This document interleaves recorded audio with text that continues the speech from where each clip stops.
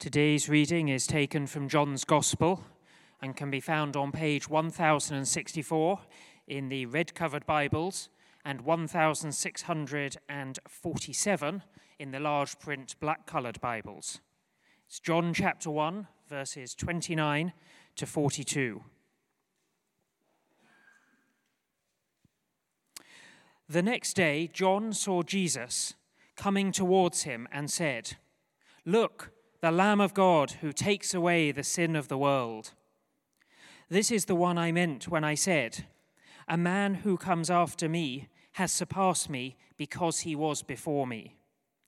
I myself did not know him, but the reason I came baptizing with water was that he might be revealed to Israel." Then John gave this testimony. "I saw the Spirit come down from heaven as a dove and remain on him.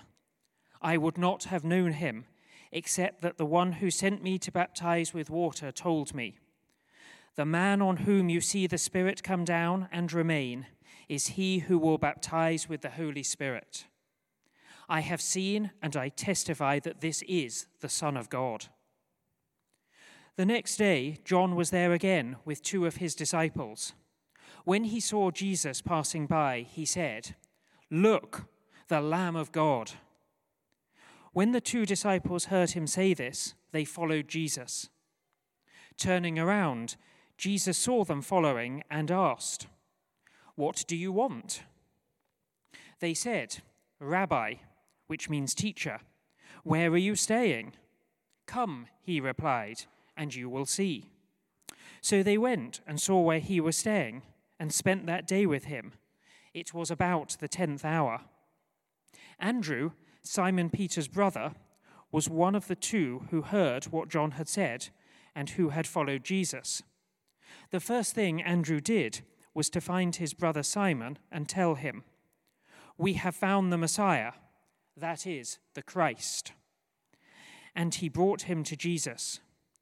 Jesus looked to him and said, "You are Simon, son of John.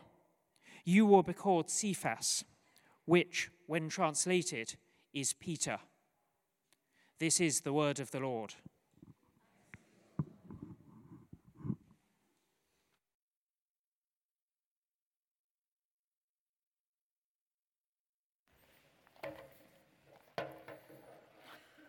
Well, good morning. Please bow your heads to pray.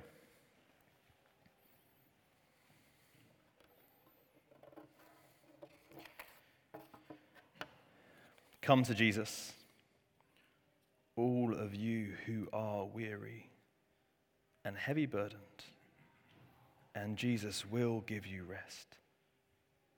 Place his yoke upon you, for his yoke is easy and his burden is light. Father, we thank you for the promises that you give us in your word. We thank you for this open invitation to all of us, all who are weary and burdened in the world, to come to you for rest. Father, as we hear your word proclaimed now, speak to us in our hearts by your Spirit, that we would know true rest from your word, and we would delight to share that rest with the world. Amen. Last week, if you were here, and if you're not, then you are welcome to listen again online on our new website. But last week, you remember that Emmanuel showed us that John the Baptist testified that Jesus is the Messiah, God's chosen one. And Emmanuel challenged us, he challenged us to believe this testimony. And once we have believed that testimony, to be someone who testifies, who bears witness to other people about it. I wonder, how did you get on with that challenge over this last week? Perhaps in the last week, God's Spirit has been stirring in you mightily as you've wrestled with what you thought you knew about Jesus. Wrestle with who Jesus is, and perhaps for the first time in the last few days, you yourselves have come to believe. To know for sure that he is the Messiah, the Christ, God's chosen one, the Lamb of God who takes away the sin of the world. If that is you, then thanks be to God for the miracle that he has performed in your life this last week. If this is you, then thanks be to God. If you believe in Jesus, the Bible says that you here today are a walking miracle. Because only God, by his Spirit, can bring you to faith, can reveal Jesus to you, as Emmanuel showed us from God's word last week. What do you call something that only God can do? A miracle. You are sitting among many, many miracles here this morning. Amen? Thanks be to God if he has removed your heart of stone and given you a heart of flesh this last week. Thanks be to God if he has removed the scales from your eyes and lifted you out of darkness into his marvelous light. Thanks be to God for this miraculous work of his Spirit poured out among us, his people here in Surbiton. Amen. Perhaps last week you were so moved by God's love for you, by his miraculous work in your own life, that like John the Baptist, you've told someone about him this last week so that they can experience this amazing, outrageous love for themselves. If you've shared your faith with someone this last week, if you've told them that God loves them, that Jesus died to rescue them, and that by his Spirit they can come into a living and active relationship with God. If you've done this, then right now, before I move on in my sermon, I'd like you to close your eyes and to whisper a prayer to God, asking that his holy and life-giving Spirit will bring that person to new life in him. Close your eyes and pray now. And so you don't feel awkward, why don't all of us close our eyes?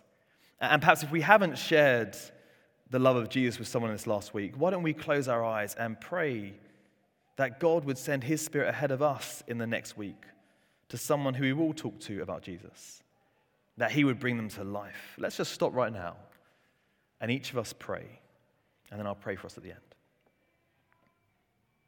Lift the name to God.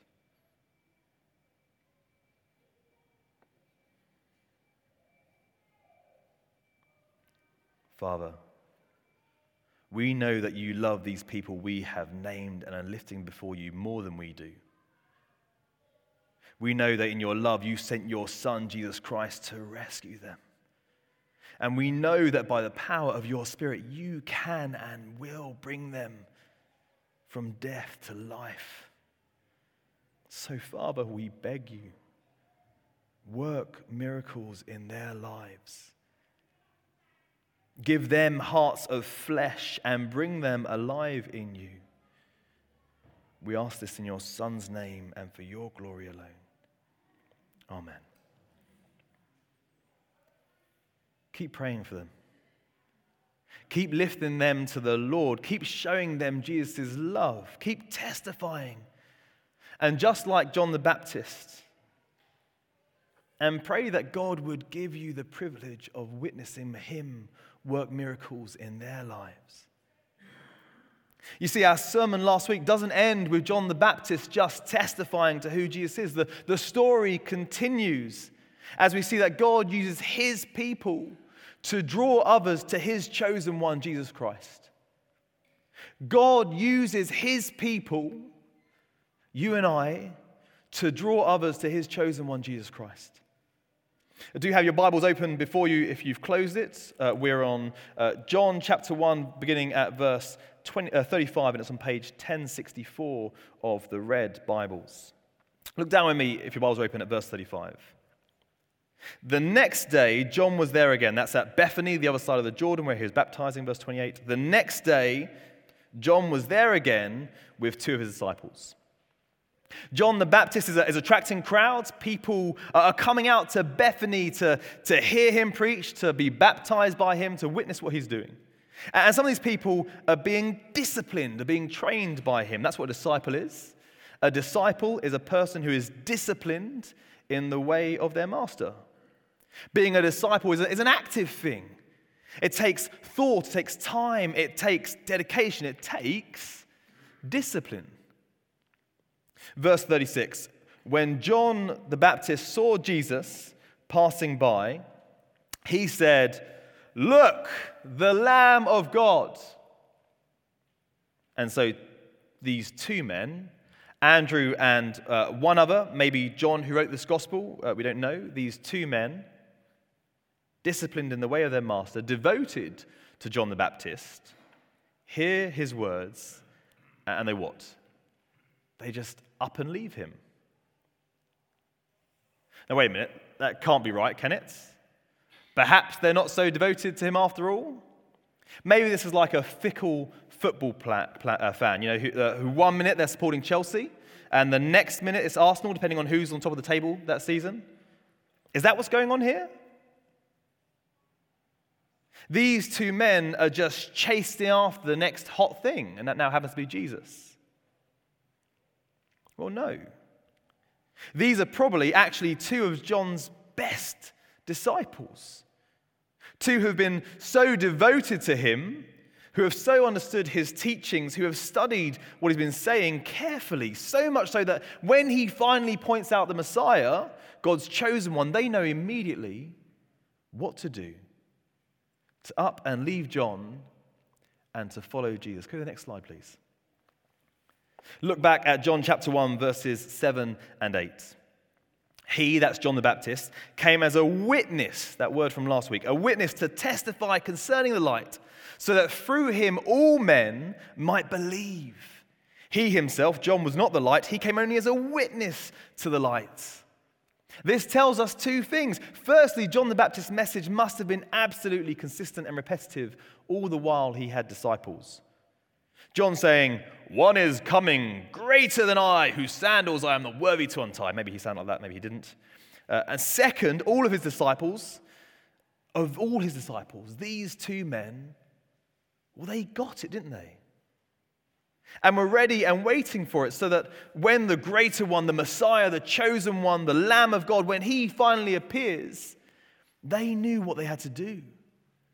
So verse 37, they followed Jesus. In whatever sphere of life God has placed you in, whether in work or at home or in your community or with a family or in a school, in whatever sphere of life God has placed you in right now, are you seeking to draw others to yourself? To build your empire? To be obeyed as a parent? To be admired as a leader? To be loved? Or are you consistently, by your actions, in your living, yes, but more importantly, in your words, are you pointing others to Jesus? I can't do that. You might say, I work in an office. I'd get laughed at. I'd lose friends. I'd lose credibility. I'd get mocked. I'd get told off. I'd get fired. Look, I don't want anyone to be fired. But is telling someone about Jesus at some point in your week really so dangerous, so hard? Not long ago, I worked in London in a successful recruitment firm specializing in senior and executive level IT hires into the banking sector. Sounds impressive, doesn't it? And I'd regularly tell my work colleagues and my clients about Jesus. You might have worked out by now, I'm not much of a sporting person. And so on Monday mornings, whilst everyone else talked about the match they saw the night before, I talked about the sermon I heard in church on Sunday. Or when speaking to a client or a colleague, I would sometimes say, Jesus said, or the Bible teaches, or I read that God did this thing. In the same way that they had permission to quote authors and gurus and newspapers and books that they'd read and heard.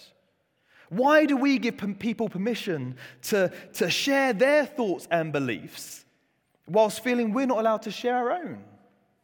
Especially when we have words of eternal life. That name you prayed about earlier in my sermon, is that someone you could talk to about Jesus in this kind of way this week? Remember, God uses his people, you and I, to draw others to his chosen one, Jesus Christ. So these two men, on hearing John's words, they follow Jesus. They're not Jesus' disciples, not yet. They're not believers, not yet. But they trusted their master enough that when he pointed out the chosen one, the Lamb of God, they were ready to follow him. They were ready to take active steps to begin a journey of discipleship under Jesus. And Jesus, seeing them following him in verse 38, asks, "What do you want?" Now you can understand the question, can't you? At one level, Jesus sees these two blokes coming up behind him, and so naturally he asks, "What's going on here? What are you after?" But at another level, Jesus' question is deeper, isn't it? To these two men who are taking active steps to follow him, who are beginning a journey, it's as if he asked them, "What do you want from me? What do you want from life?" Jesus, the Word made flesh, God in skin, by his Holy Spirit, probes the deepest parts of our hearts and demands that we say what we really want in life. Life in all its fullness, as we saw 2 weeks ago, the life that Jesus offers all who believe, or something else. And so begins these two men's intimate relationship with the Messiah, the chosen one, Jesus Christ, the Son of God, the Lamb of God. Verse 40, Andrew, Simon Peter's brother, was one of the two who had heard what John had said and who followed Jesus. The first thing Andrew did was find his brother Simon and tell him, "We have found the Messiah." And he brought him to Jesus. Next slide, please. As a church here, we can run evangelism programs like Alpha or Life Explored. We can run guest events for non-Christians to come along to, like a Burns night thing or a comedy night like we're doing in the new year. We can put on guest-friendly services here at church at Christmas and Easter and other times. We can do all these things. But do you know what the Holy Spirit uses more often than almost anything else to draw someone to Jesus? A couple of years ago, the Church of England commissioned a massive survey called Talking Jesus. You might have heard about it. The research found that 67% of non-Christian adults in England said they knew a practicing Christian. And overwhelmingly, this 67% said that the practicing Christian they knew, that's you in this room here if you believe in Jesus, that you're friendly and caring. We are good-humored and generous. That's nice, isn't it? They're positive things. Nearly 20% of non-Christians, that's 1 in every 5 people you speak to who don't believe in Jesus, say that they are open to an experience or an encounter with Jesus following a conversation about him with someone they know. 1 in 5 people you speak to who don't know Jesus are open to an encounter with him because of your conversation with them. That same percentage, 1 in 5, say they want to know more about Jesus. Okay, it's time for a quiz. Are you ready for a quiz? Maybe. Okay. Put your hands up when I get to a number that you agree with. So, next slide, please, Nina.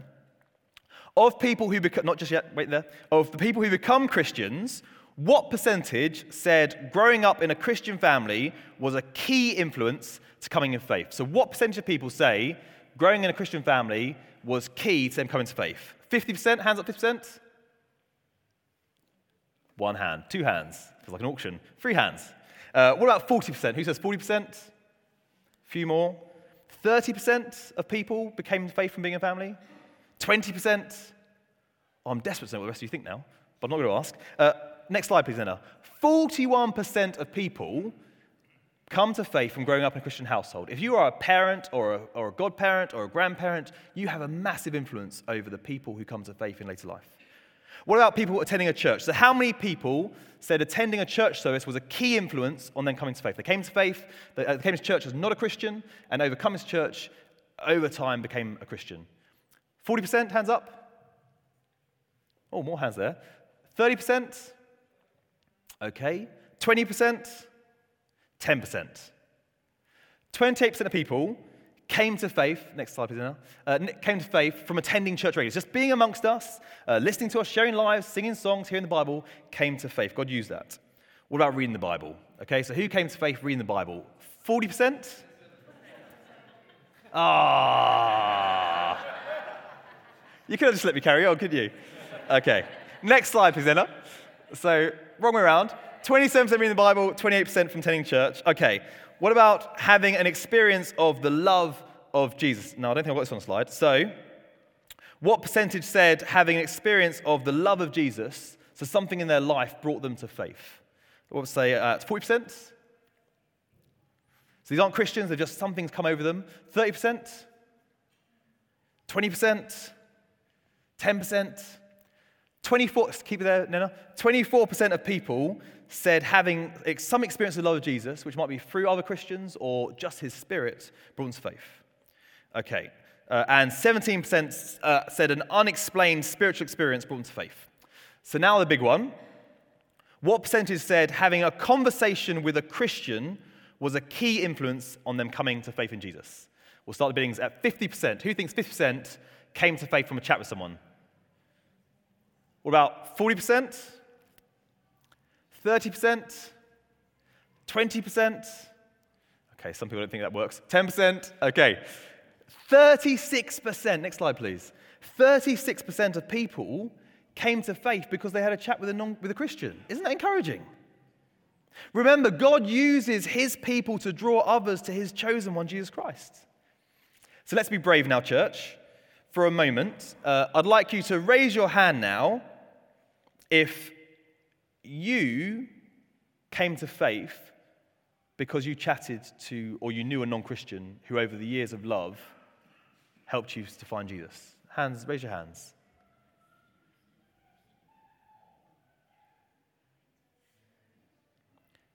We are important people in the lives of the world around us. Brothers and sisters, what does the Holy Spirit choose to use more often than almost anything else to bring people to a relationship with Jesus? You. God uses his people to draw others to his chosen one, Jesus Christ. Again, think back to that person you prayed about earlier in my sermon. The Bible says all people of the world are stumbling in the dark, trying to find God. But yet God is not far from any one of them. Part of the reason that God is not far from them is because God lives inside you, if you believe. And you are near them, so God is near them. Remember, God uses his people to draw others to his chosen one, Jesus Christ. Could you be the person God uses to draw someone to himself? On hearing about Jesus, the Messiah, God's chosen one, the Lamb of God, the first thing Andrew does is run and tell his brother. This is such good news that he had to tell someone he loved most. He didn't just tell him. Do you see that? Look down. John says Andrew brought his brother Simon Peter to Jesus. Brothers and sisters, tell your friends, tell your neighbors, tell your work colleagues, tell loved ones about Jesus. Tell them. And then find ways to bring them yourself into a relationship with God. As a church, we want to help you do this. That's why we put on guest events. That's why we put on courses in January. That's why we ask you to bring people along at Christmas. But there are things that you can do right away. Ask them to read one of Jesus' biographies, the Gospels, with you. Ask them. I was reading the Gospel of Luke with a non-Christian last year, and by God's grace, he's now a believer. Not because of me, but because of his word and his spirit. Ask them regularly what you can be praying for them. And then say, well, can we pray right now? And pray with them. I've never had a non-Christian say to me, no, you can't pray for me. Never happened. When you invite them to come over to your home, don't stop your normal Christian routines, but invite them to join in your prayers at the meal table. Invite them to be part of your dinner table Bible discussions if you have them. To listen to you as you read stories to your children. I always ask my non-Christian sister to read the Bible stories to our children when she comes to visit, and she loves it. And she's hearing God's word.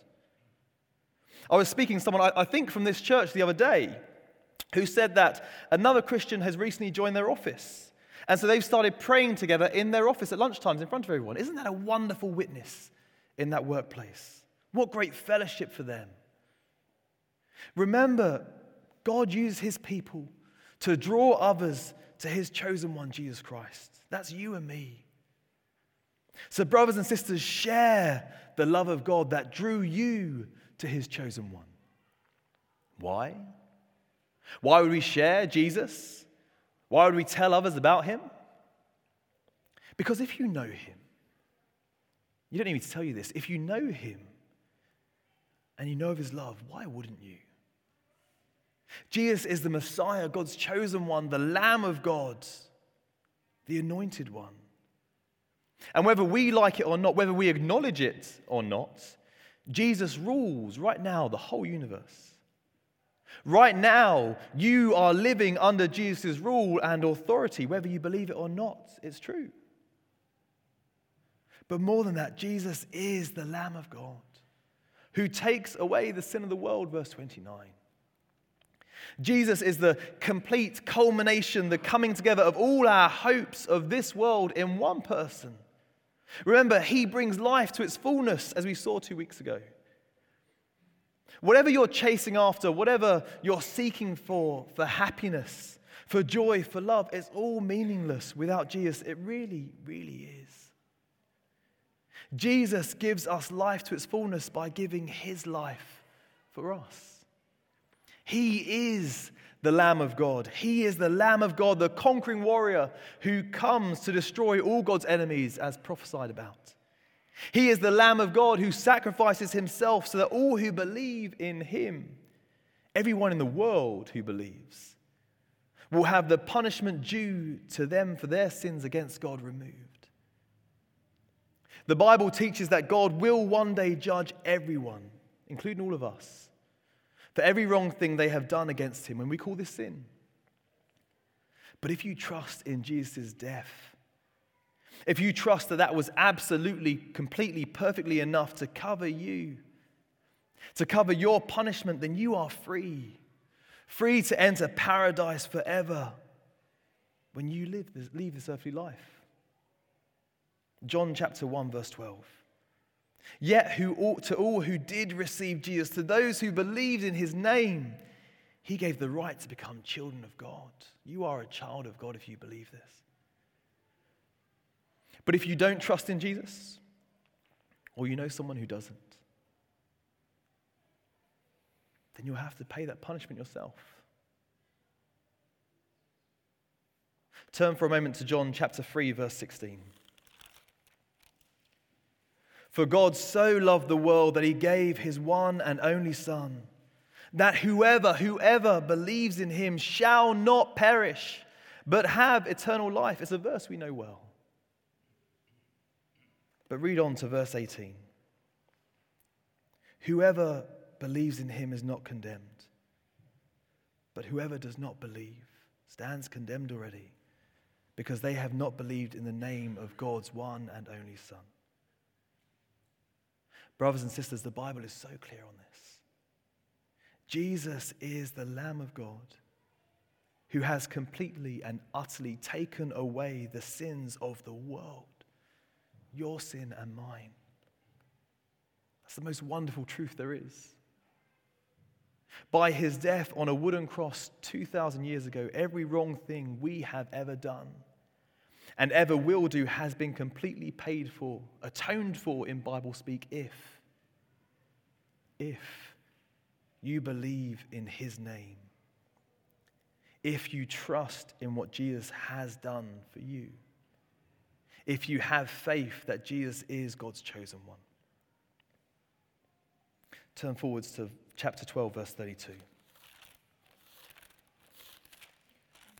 Here, God speaks from heaven to a crowd around Jesus. And Jesus says this: when I am lifted up from the earth, I will draw all people to myself. And John adds in verse 33, Jesus said this to show the kind of death he was going to die. Jesus being lifted up, being exalted on the cross to die, becomes the moment in history that draws the whole world, the whole universe to himself. Drawn to be condemned, or drawn to be embraced by his nail-pierced hands in our place. Brothers and sisters, remember, God uses his people, you and me, to draw others to his chosen one, Jesus Christ. Let me encourage you to be brave, to be generous, to offer those people God has placed you among the greatest gift in the universe, to offer them the chance to have a relationship with the God of the universe himself. Brothers and sisters, remember, God uses his people, you and me sitting here, to draw others to his chosen one, Jesus Christ. Brothers and sisters, share the love of God that drew you to his chosen one. I pray that God's Spirit goes ahead of us all this week as we do his work. Amen.